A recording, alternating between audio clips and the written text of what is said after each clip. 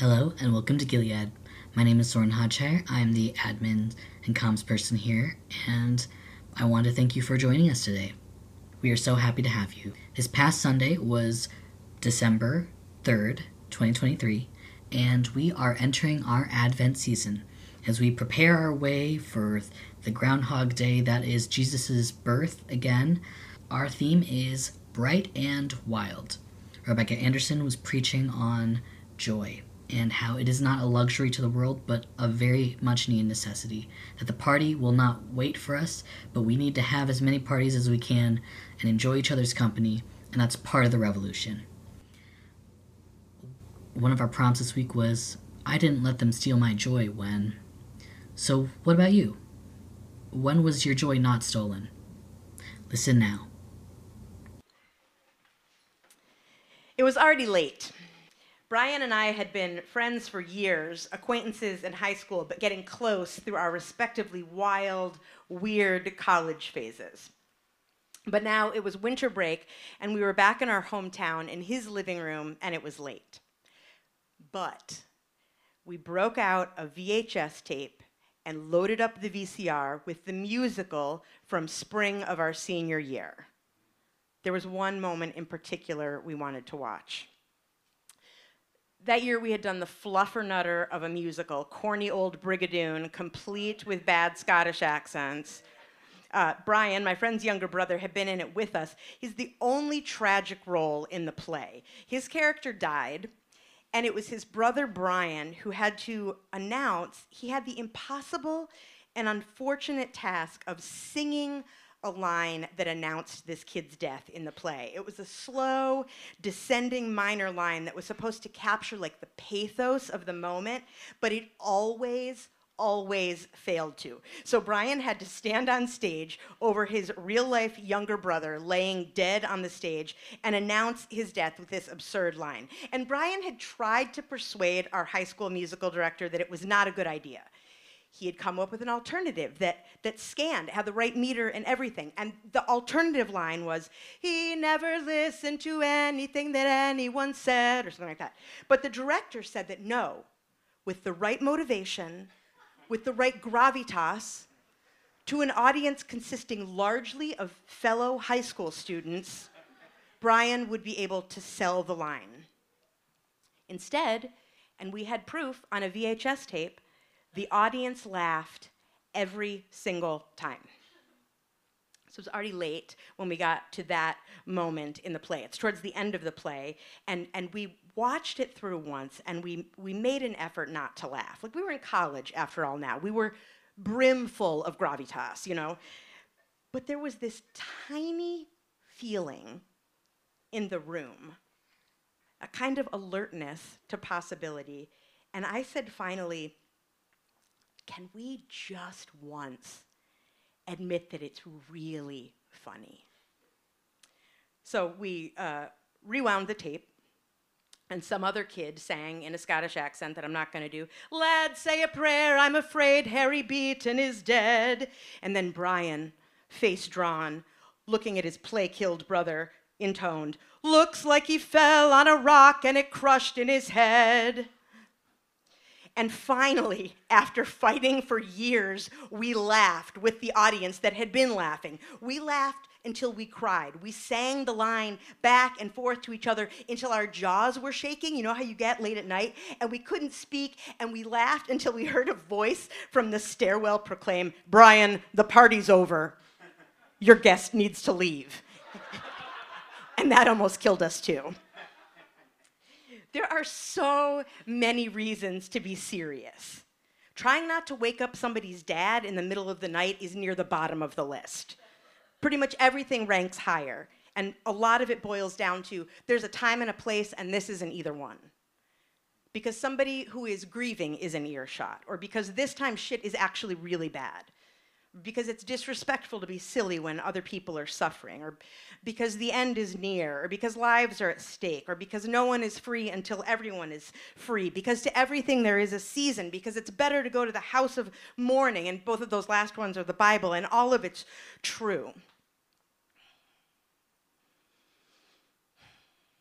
The house felt like a funeral.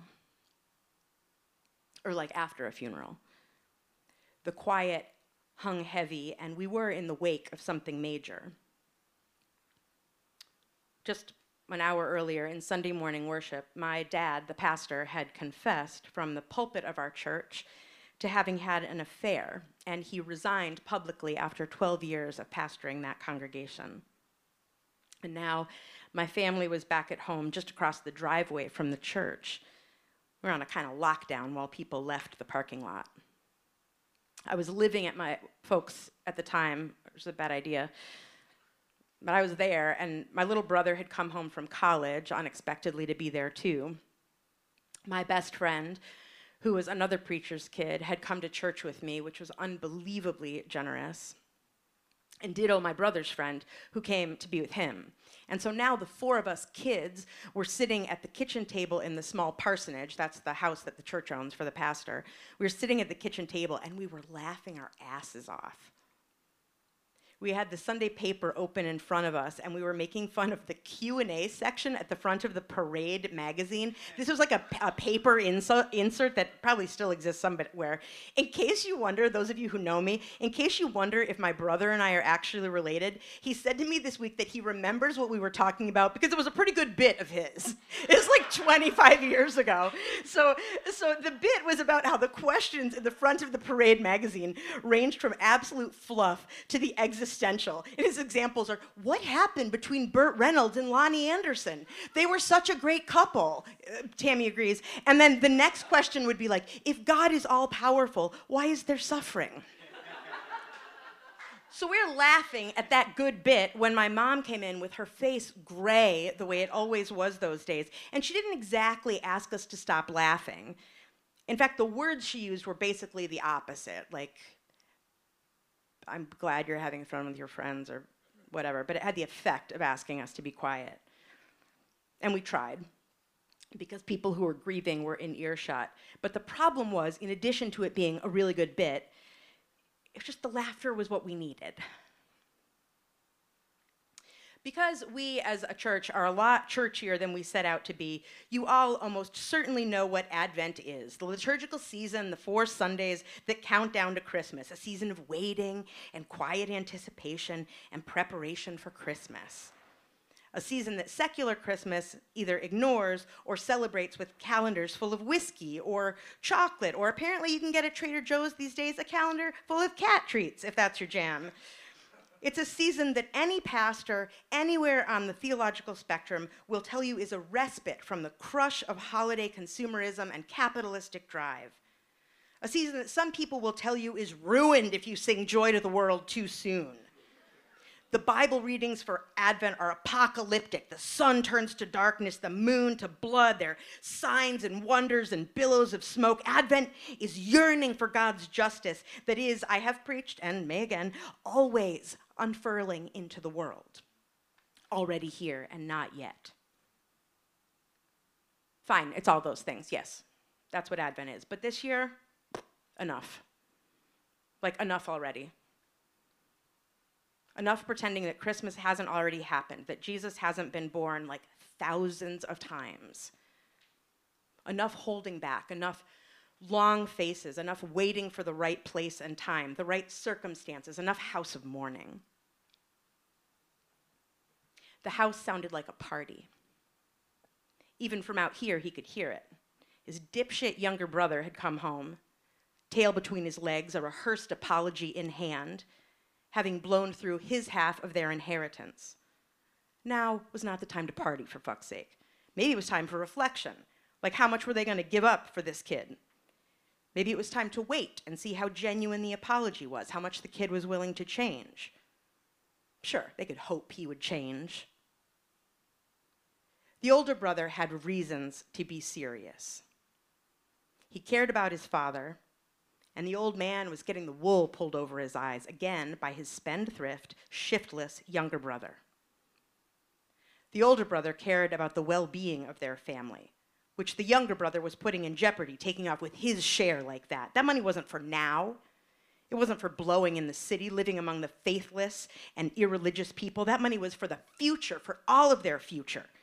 That's what he, the older brother, had been working for all along. He wasn't a spoilsport. He just cared about things that mattered, important things. And the least they could do, now that this ne'er-do-well prodigal had come home to siphon off more resources, the least they could do is not celebrate, not have a party, for crying out loud.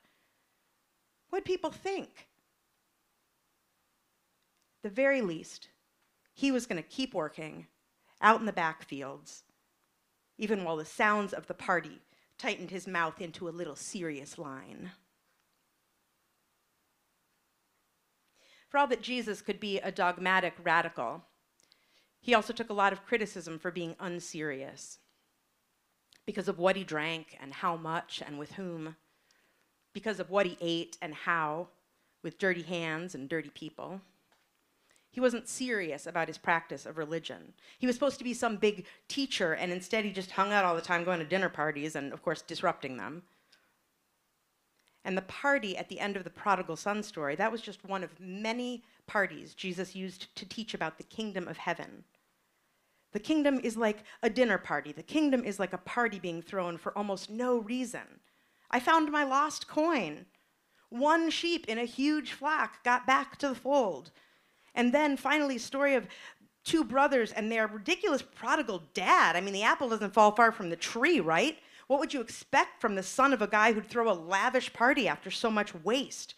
Profligate, prodigal, generous, spin it however you want. The dad in the story is not taking this seriously. Was Jesus?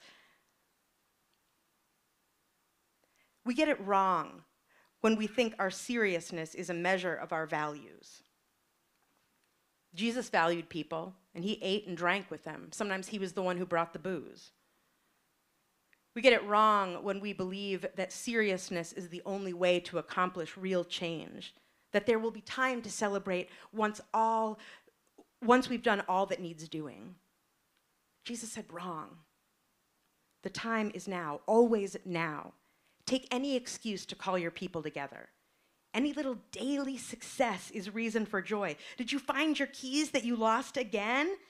Did you unfuck the little insurance thing that was your fault to begin with? Woo!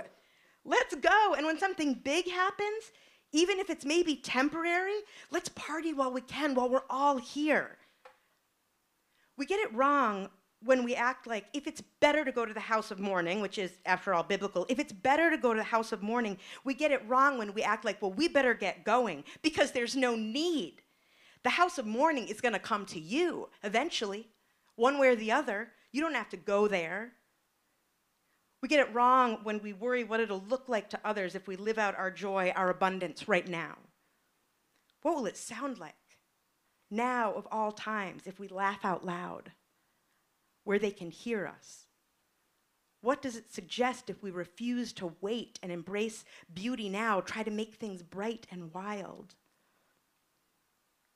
We get it wrong because something has almost killed us and will again, but we are here tonight together.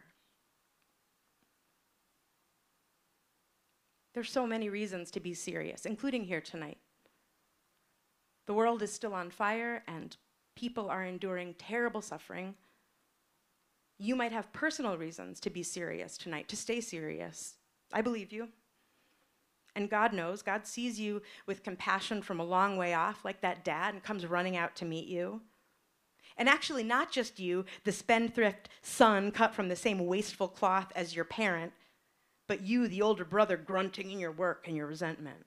Honey, God says, putting a hand on your back, it's for you too, come in.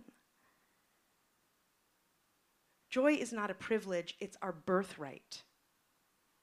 The people who cannot feel it right now, including you, have been robbed by war, by occupiers, by illness, by depression, by all kinds of systems. Your joy is an inheritance that cannot be diminished by someone taking more than their share or using it now. Joy isn't an ill-deserved reward for the prodigal son or for the privileged or for the frivolous. It's not a reward at all or a luxury. It's a survival skill that is necessary for our healing. That day at the kitchen table with our friends, my brother and I had just begun. A few weeks later, right before we had to move out of our house that the church owned, we stumbled around a grocery store on an errand. Whether we were literally leaning on each other or not, I don't know, but that's how it felt. That's how I remember it.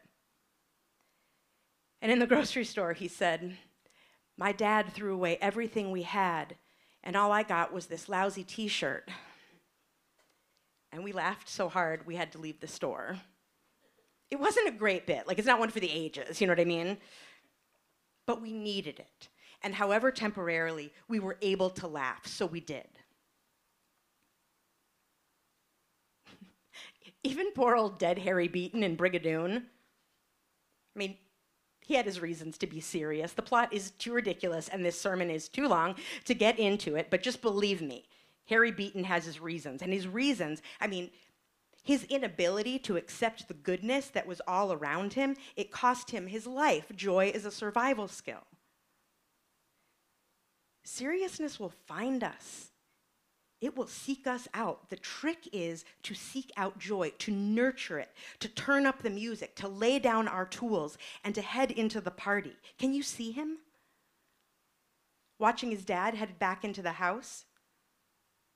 His dad who had just said with surprise, "You're always with me. All I have is yours. Honey, come inside and celebrate." Can you feel him weighing his options? He has his reasons. He's not wrong. They could all get their hearts broken again.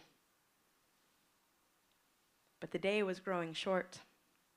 The time was at hand. It was already late. And here at the end of the story, the party's not over. It's just getting started.